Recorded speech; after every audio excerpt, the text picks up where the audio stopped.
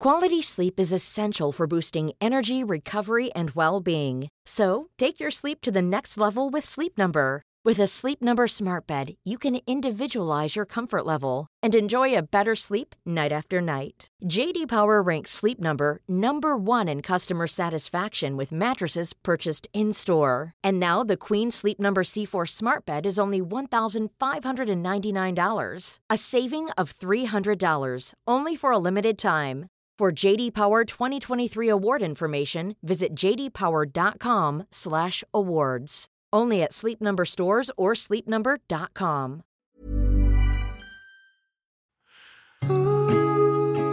Hey, this is Jose Ignacio Alfaro, producer of Are We Still Talking About This?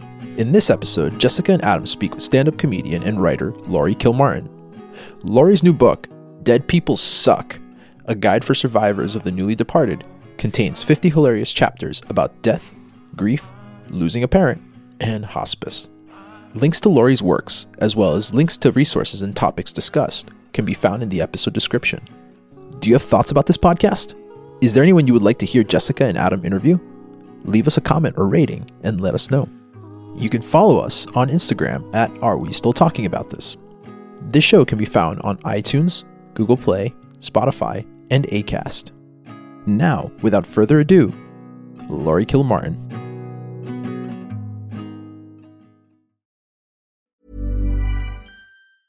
Quality sleep is essential for boosting energy, recovery, and well-being. So, take your sleep to the next level with Sleep Number. With a Sleep Number smart bed, you can individualize your comfort level and enjoy a better sleep night after night. J.D. Power ranks Sleep Number number one in customer satisfaction with mattresses purchased in-store. And now the Queen Sleep Number C4 smart bed is only $1,599, a saving of $300, only for a limited time. For J.D. Power 2023 award information, visit jdpower.com/awards. Only at Sleep Number stores or sleepnumber.com. Ryan Reynolds here from Mint Mobile. With the price of just about everything going up during inflation, we thought we'd bring our prices down. So to help us, we brought in a reverse auctioneer, which is apparently a thing.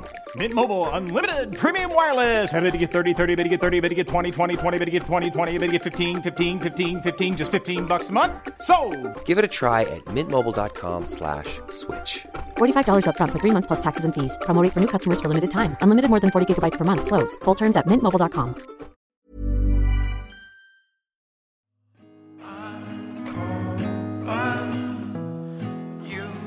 Me, I'm like old school style, like straight up stand up girl. I like joke, punchline. Yes, me too. And Laurie's got jokes. So we are so excited to have Laurie Kilmartin on the show today. Thanks. Tonight we are at a club in California, Los Angeles, Flappers actually. It's a rainy night. Feels like New York. And we started the podcast off talking about New York comedy and LA. And you know, sometimes I think this is going to be controversial, but LA comedy kind of has a bad rap amongst New Yorkers because it's just different. You know, when New Yorkers don't have the patience for comedy that is, you know, sort of being worked out on stage. I don't know. Maybe I'm just biased here. What do you think, Adam? So you live tweeted your dad's death. Oh, yes. That too. Yeah. That too. That was fantastic. Thank you. Thanks. I really think that was one of the more powerful things that I've seen in a while. We do a lot of trauma and mental health content on this as well as comedy. Oh, cool. So feel free to let it rip. We like rip. to talk about anxiety. We're both am anxious people, so this is what we like to talk about. Yeah, I'm all in on death comedy. I wrote a book about it and I did a special about it, and I'm not done with death, but I after a while I was like, all right, I kind of got my dad's death out of me, and I'm ready to just sort of be a normal mourner now and not just like in some kind of primal scream. But it took a lot of jokes and a lot of writing and stuff like that to do it. Can you talk a little bit about how that came about? Yeah, I went home. I work at Conan, and my dad had cancer for like 8 months, and then all of a sudden it was downhill. And someone had told me this, and it's so true. When it starts to happen, it's like really fucking fast. You can't believe it. It's like the car's going 15 miles an hour, and then all of a sudden you're going 100 towards, the white light. So Mike Sweeney, I said, I think my mom had called me from the doctor's office and was like, well, they sent your dad home to hospice. And, it hasn't happened to me yet. So I'm like, I couldn't wrap my head around it. And then the head writer, Mike Sweeney, was like, oh, you got to leave right now. So I went home. I think I went home that night to Northern California or the next morning.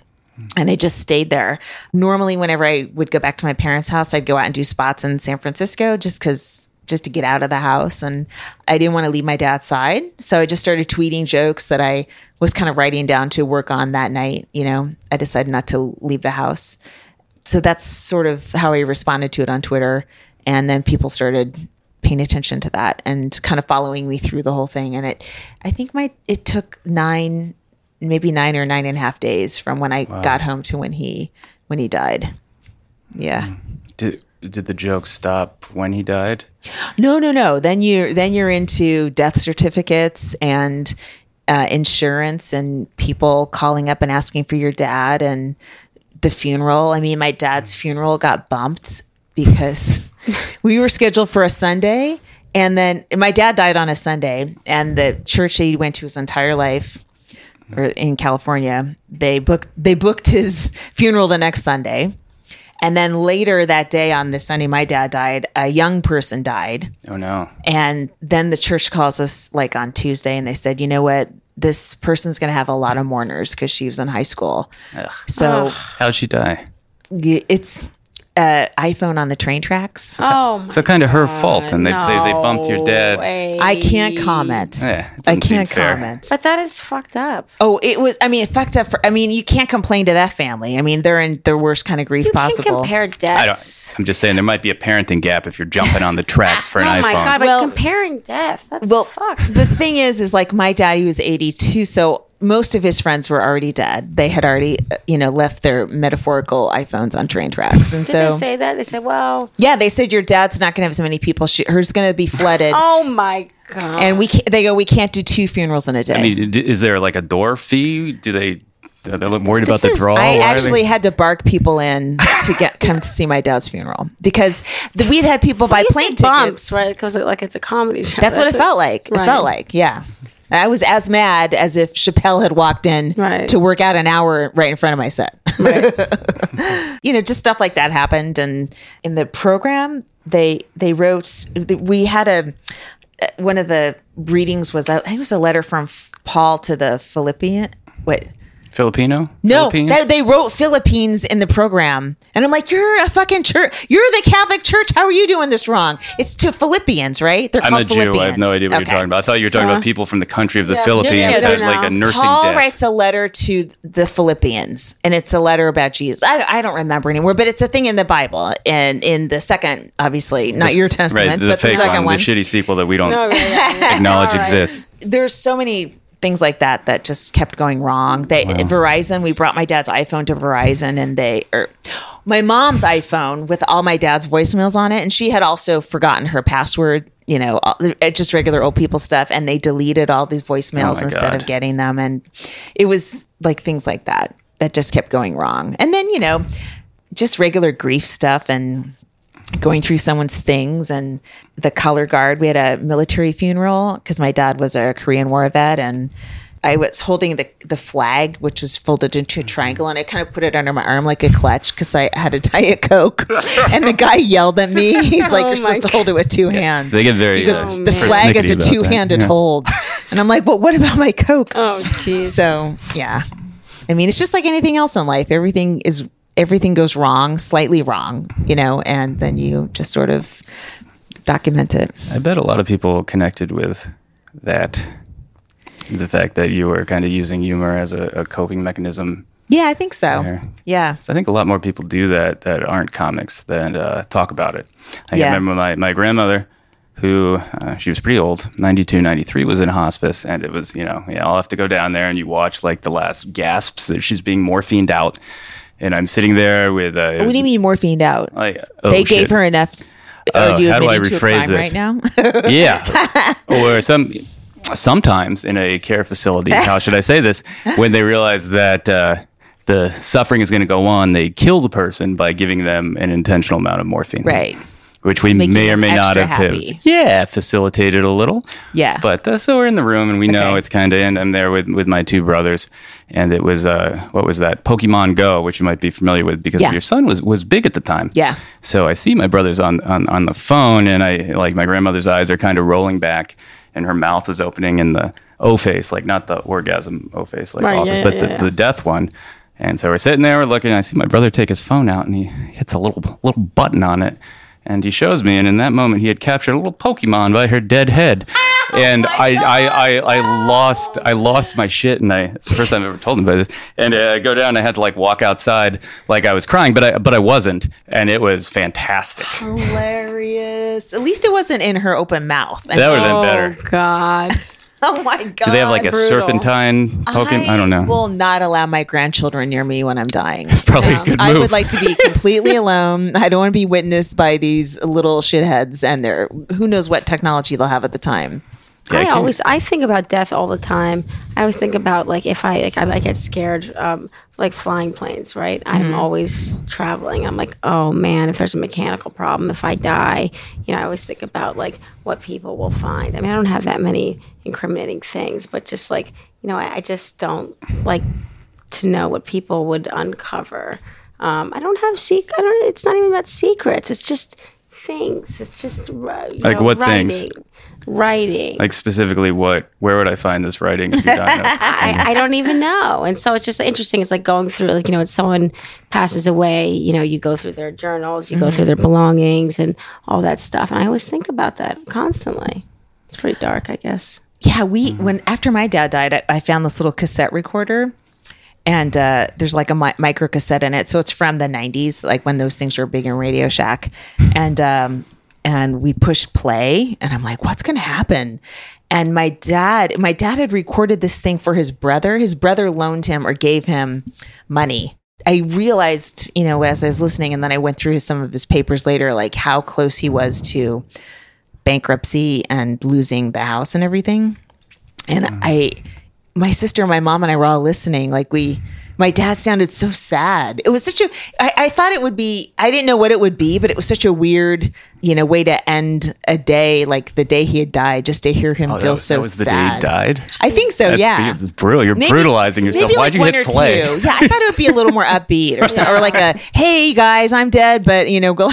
But it was something, I'm sure his brother never even heard it. And it was so strange that he recorded it. I was like, was he gonna kill himself and this is a recording? I mean, probably not, but it was just an odd way to express thanks to a brother, is to leave a recording.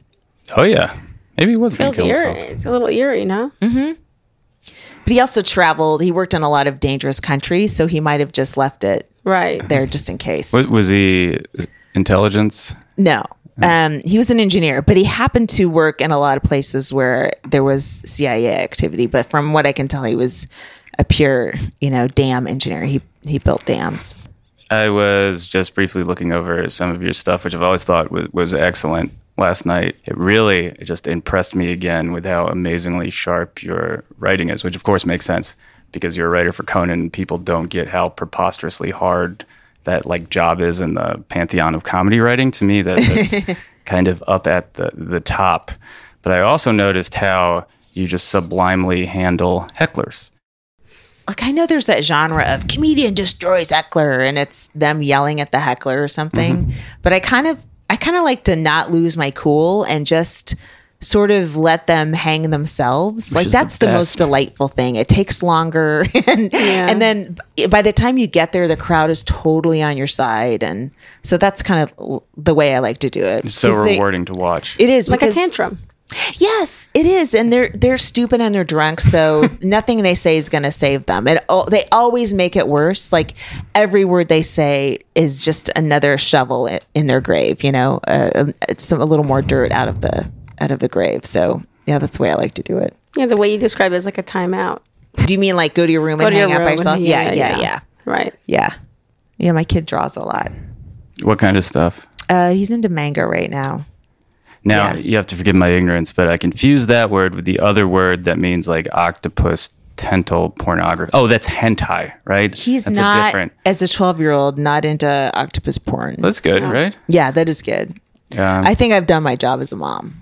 You really, I was a teacher for a while, and you'd be shocked how many 12-year-olds are into some version of octopus tentacle porn. You know, have you guys watched Pen 15 yet? I just started it. It's pretty fucking great. I'm horrified at how sexual the 7th graders are, because my kid's a 6th grader, and it's like, no, that's got to be Hollywood writing. That can't be real. When I was 13, I was in chat rooms, chatting age, sex, location, doing that stuff. We were taking Polaroids. We're doing digital, throwaway disposable cameras, and doing all kinds of weird stuff. What were you doing with the Polaroids? We were just taking naked photos of each other. And that's distributing child pornography, right? I know. They'll charge you for that if you're a kid. Of course, we would take photos. That's what we do. And then mail them again to who? No, we haven't mailed them. We keep them around. Just trade them like baseball cards. My parents thought I was like a sex addict or something. That's you, 1996. I got a 1996 Jessica Pilot. They found like a drawer of like nudes, of all the, all the. Wow. You just left the 12-year-old nudes in a drawer for years and years until your parents could find them? No. Woody Allen could find them. Yeah.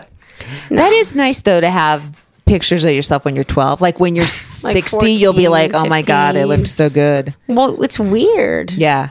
Actually, I saw them. I'm like, oh my God, this is disturbing. It is disturbing. I mean, I'm not disturbed by you, but the thought of my son. It's disturbed that Kmart just actually developed the photos. Oh my God! I thought they were and Polaroids. Disposable cameras as well. So we would buy the disposable cameras for $9.99, and then with the deal with disposable cameras is you could at Kmart you have a special where they'll develop the film for free. We're like, yay! 30 photos. Bang, bang, bang, bang, bang, ooh, show me your tits. Oh, I guarantee you, somebody's got got tits copies. as a 12-year-old? They absolutely do. I stuffed my bra. There's a Kmart. I was the director. I was the child porn. And that's why you don't raise children in Manhattan. There's a Kmart cashier sitting on millions of dollars worth of nudes right now. Well, I'm sure you scan them and monetize them at this point. I don't know if it's better now. Or what, but that's I can never leave my son alone. Yeah. That's basically it. That's what Felicia Michaels told me. She's like, it's about to get worse. I got news for you. Because I'm like, I can't wait. I'll be out every night. I don't have to worry about my kid. She's like, oh no, now you're going to have to watch everything he does. Do you monitor his cell phone? He doesn't have a cell phone. Okay. I got him a flip phone that I haven't activated yet. Okay. So we'll see. And what about for internet? At the house. What do you think is the most horrifying thing that you could walk in on your son doing? I can tell you what my mother saw. Okay. Which was, I think, because the way I learned how to use a computer was it was the age where you had to learn to like the little pornographic JPEGs to slowly download. So I had figured that out, and I think it was a photo of like Stephanie Seymour bound up or something. Oh, I know that picture. I remember that. It's kind of famous.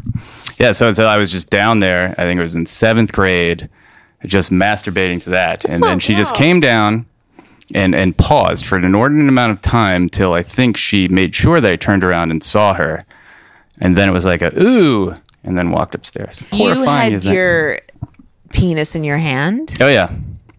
And your mom stood there till I turned around and like acknowledged, because I saw like a weird reflection or something. But there was definitely a pause a time because it was like a suburban house in Maryland, so there was a basement. So you like go down. I hope I don't do that. I know that's about to be a thing. I'm sure. We're really close. Like he's like when I was leaving for this, he was just coming home and he's like, "Oh, Mom." We mostly hang out together, and the TV. It's a very tiny space, so there's no place to get away and masturbate. Maybe probably the bathroom will be a serial killer because of that. But yeah, I know it's happening. I know from Felicia that it's coming. It's coming for me. That sounds sweet though. Yeah. I like that. I always wanted, is a weird thing about me, like I wanted a teenager. I just didn't want a kid up to the teenager. From when I taught, I would, sometimes it was at-risk teens, and I'm like, I could adopt this kid. But the early stuff horrifies the shit out of me. Yeah. Every stage is horrible. Yeah. And for different reasons, I don't think it was until like I turned 30 that my parents were like, oh, we're sort of happy with you. Wow. So they were worried. But they worried about you? I mean, I was a reckless teen. I was, as a, always just wild. And you grew up in Manhattan? Yeah. Where? Grew up downtown and then uptown. My parents got divorced. I really was a wild teen. I feel like movies have been made about that life, like a teen kind of growing up without total parental supervision in Manhattan. In a way, I think it was good because I got it all out of my system. So by the time it was like I was able, like it was legal to drink, I still didn't have a state ID. I still don't actually have a passport. But because I had already, and I remember I was like, I'm 21 and I got carded with my fake ID because I didn't bother to get a real ID because I was, 24 when I was 17, so I was like going out, I remember I had my tongue pierced, my nipples pierced. I remember I came home, I had my tongue pierced at 15 and I remember going home and I'm like, okay, I'm going to get my tongue pierced on St. Mark's for like $30, like a legal place. Oh my God. You were 15 alone on St. Mark's? Well, I was with my best friend and she's like, let's get our tongues pierced. I'm like, yeah. Whoa. And so I was like, all right, let's do it. So I get my tongue pierced and I had to go home and I had to pretend because you have to like let it heal for the night. So I was like, okay, I'm going to go home, go right to my room. I'm not going to talk to my mom or my dad, stepdad. I'm just going to be quiet and I'm going to let my tongue heal overnight because it should be fine by morning. Right. Of course not. Of course I go in and my mom was like, what's wrong with your mouth? As soon as she saw me, because I was like, because I look like, there's like this cat named Little Bub. Yeah. With the cat. Oh, yeah. With the tongue hanging out. The cat has like a problem with the tongue's hanging out. Well, my tongue was so infected and inflamed that my tongue was hanging out of my mouth. Oh my God. Because it was a bad piercing. Oh no. And so my mom was like, you need to take it out right now. Even though my tongue was so swollen. It's going to close. How can you take it out? Well, so we took it out. Remember, I took my tongue out. My tongue was picking out. And we unscrewed. And it was like, blah, blah, blah, blah, blah, blah. It was like a whole thing. And I was like, well, I'm not taking my nipple piercing out.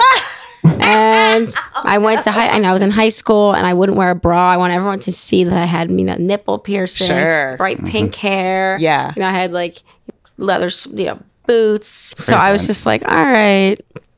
Okay, so no tongue piercing, but it was really crazy. Wow, it wasn't that crazy though. But now it's like I feel like I'm so normal, even though I work in comedy. I feel like working in comedy, you have to be a little fucked up, a little weird. Yeah. Like I would hope so, actually, if that makes sense. Yeah, to be attracted to it, sure. Yeah, and to also like be like really interested in good comedy, you have to have some. You don't have to like be in a state of depression or fucked up, but maybe have gone through some shit. Fucked up things need to resonate with you. Yes. And did the hole in your tongue close? It did. I pierced my nose and it never healed. Well, my nipple is infected forever. Oh no. Yeah. Yeah, I have one giant nipple because I got a similar St. Mark's piercing. Yeah, when I was, I think, 16 and a half. But it's still all big and weird. And my father saw it, and his instant question was about gayness. He wanted to check that it wasn't gay-related. It was the first. But yeah, it's still massively He's doing deformed. his due diligence as a dad. That's really what you need to check. Sure. Oh, my God. Yeah. I'm just glad that, like, back then it wasn't, I don't know, like, the bullying. Like, I don't know. I wasn't truly bullied. Yeah. Because I think maybe because the internet wasn't really, right. Like we didn't really use the internet. Yeah. We didn't even like our camera phones were really shitty. Yeah. Like really grainy. Yeah. So like the way we bullied each other was just like, I don't know, like you can't sit with me at lunch. Yeah, it's the like, normal, ooh, cool. the normal Well, shaming. Right. It's just kind of disturbing that I think young girls are growing up with so much imagery to always compare themselves to. And I did too. Anyone who grew up around a billboard or magazines did, but it just seems a little more pervasive now because of Instagram, you know, and like they're not tweeting, they're on Instagram, I wouldn't mind if all kids were like writing jokes or just writing about politics on Twitter or something like that because you're thinking, but Instagram seems to really, it's just the worst of what's teenage. It's like the desire for someone to just say like and give you just a quick little jolt of approval. Right. You know? And even changing your face. Yeah. Oh, and all that too. Yeah. Yeah. What do you mean changing your face? Well, changing, you can put Filters. a filter on. What? You can change the bones. You can change the bone structure, your eyes. What is Give this? yourself a tan. Yeah. That's Sounds just like normal. magic. That happens No, now? yeah. What were you yeah. like as a teen? What were you like? What did you want to be like when you were a teen? Oh, I wanted to be an actress, and I was on a swim team. So I was really into swimming, and I wanted to go to the Olympics and then be an actor. I like these incredibly unrealistic dreams that all involved me getting some sort of hardware, like an Oscar or a gold medal. That's all good though. Like You were those are the so dreams wholesome. you That's want. fantastic. your kids to- Yeah, but I guess so. But That's but great. it was at the expense of like having regular friendships, and so I feel like I lived in a fantasy world a lot and stayed there till like my mid-20s because I was on the road as a comic and there's nothing to do all day, and AOL was $2.75 an hour, so I couldn't afford it all the time. And if I was like a road feature, you're only working like 30 minutes a day, and the clubs were like Tuesday through Sunday back then, most of them, and so there's nothing to do, and I just would just start living in my head about what I think, just fantasy, and so I think I feel like I lost some years of my life just living like that, and when I meet comics now, they're like 25 and they've got plans that are like reasonable. I'm like, oh my God, I wish I had been like that, But I was just sort of floating. I feel like my head was in the clouds until I moved to New York. And then before that, I was living with my parents. My first writing job was at Tough Crowd. And Which is one of the greatest shows The ever. most So fun. fantastic. yeah, but I was like completely freaked out. And I was like, I got hired because I'm a woman. I'm not funny. I'm just, a token. And then I think I felt like that for a couple more years on other jobs. And I think maybe after a couple years at Conan, I was like, I think I know what I'm doing.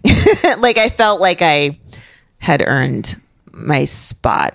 But, there's always doubt in your head. And so if you can think of a reason to doubt yourself, you'll make it work. I think it's pretty common amongst any writer, no matter what. Gary what you Goldman do. was talking about that with us a few weeks ago. Oh, yeah. Who's another just devastatingly good writer. Yeah. Oh my God. He's great. Yeah. He just did Conan a couple of weeks ago. It's really funny. How much doubt do you think is important, though, to have? Well, there's some people I'm like, you should doubt yourself because you're awful. There's a lot of comics like that where Talking about me. no, I'm talking about comics. There's comics I could picture where I'm just like, how are you still doing this? And don't you notice that nobody's laughing? It's a personality disorder. That's how Right. they're still doing it. Yeah, It's yeah, some version yeah. of And personality so disorder. that's not enough doubt. And I guess you need to be crippleable, but not crippling doubt. Like it needs to be something where if you gave into it, you would be under the covers all day. But Right. you also see a path out, and the fear of being under the covers gets you on the path out. And so, Did it ever get to the point with you, depression or anxiety wise, when you were like, this is fucking with my work, I gotta seek help from an outside fill in the blank? let's see, after I was with my son's father, and then after I wasn't, I sought help because I was so angry, and so I was just full of rage like I hadn't felt in a long time. So I sought help then, and I also had my swim coach is in prison for child molestation. God. So that sort of bled into my life a little bit. What happened to friends of mine were horrific. So and you it knew didn't the happen victims. to me. But I was but even if you're still being coached by a pedophile, even if he's Yeah. not jumping all over you, Oh, yeah. there's comments and, whatever. So then I did a little therapy around that. I did something called EMDR. Yeah. Yeah, that was really, really helpful. And then oddly enough, I did Paul Gilmartin's podcast where I talked about that incident in that whole time for like an hour and a half. And after that, I was like, it's left me. It was this like source of shame. And part of the reason it became uncomfort is in 2007. he tried to molest one of his swimmers, and she went to her pastor, and then they started finding more victims, and then they started going back to all the way to the 1970s. Oh, so we had a run. Yo, he had an incredible run, almost priest-like.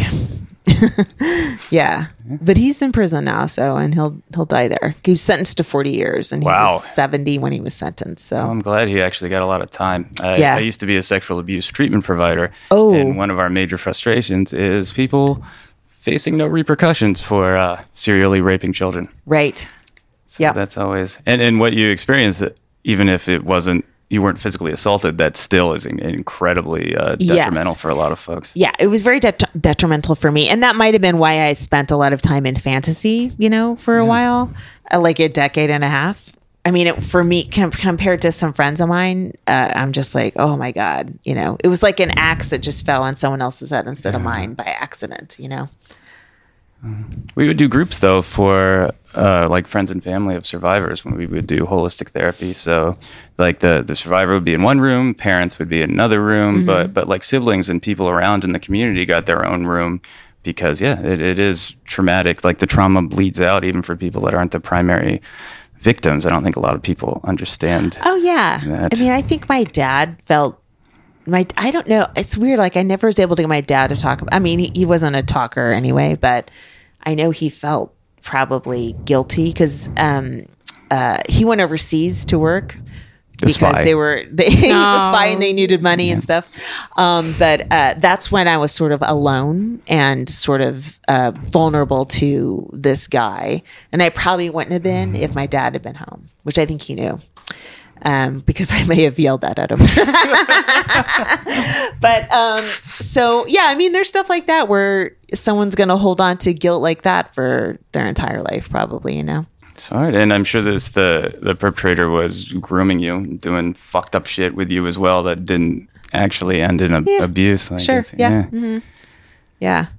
Do you ever do trauma-focused cognitive behavioral therapy? I don't know if anyone told me that's what I was doing. The EMDR, I think I fucked up the acronym. Yeah, the eye movement, where it's not really like about the eye movement, but everything around the eye movement that actually works. But they're like, we can't really empirically test the eye movement, so we'll throw it in, and it is really effective for PTSD. Yeah. And even for soldiers, and now they're putting VR helmets on soldiers to do it, so they relive the actual battle trauma. It's fun. You can see your Humvee blow up again and again till you go through it. Really? Oh. Mm-hmm. They think watching it happen over and over again desensitizes? Exactly.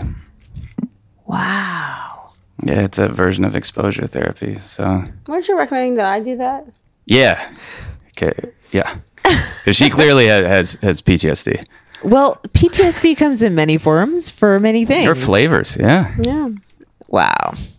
Here's the fun, Jessica. I'm going to space out for 10 minutes and just nod at you while you're like telling me your whole life story, but are really on another planet form of PTSD. I like that. Yeah, that's spacing out. Yeah. Spacing out is a way.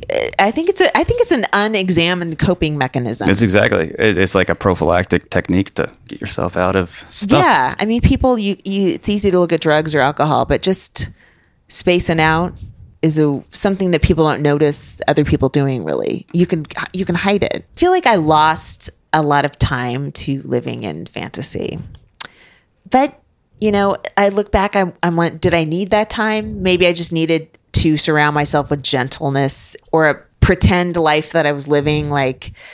And part of that is like showbiz too. Well, comics are always like, something's going to happen. I just know it. And so it encourages this sort of fantasy thinking of this life is this is temporary. I'm going to be in a big house. I'm going to be this next year and that next year. And I guess comedy sort of feeds into that anyway, or show business in general.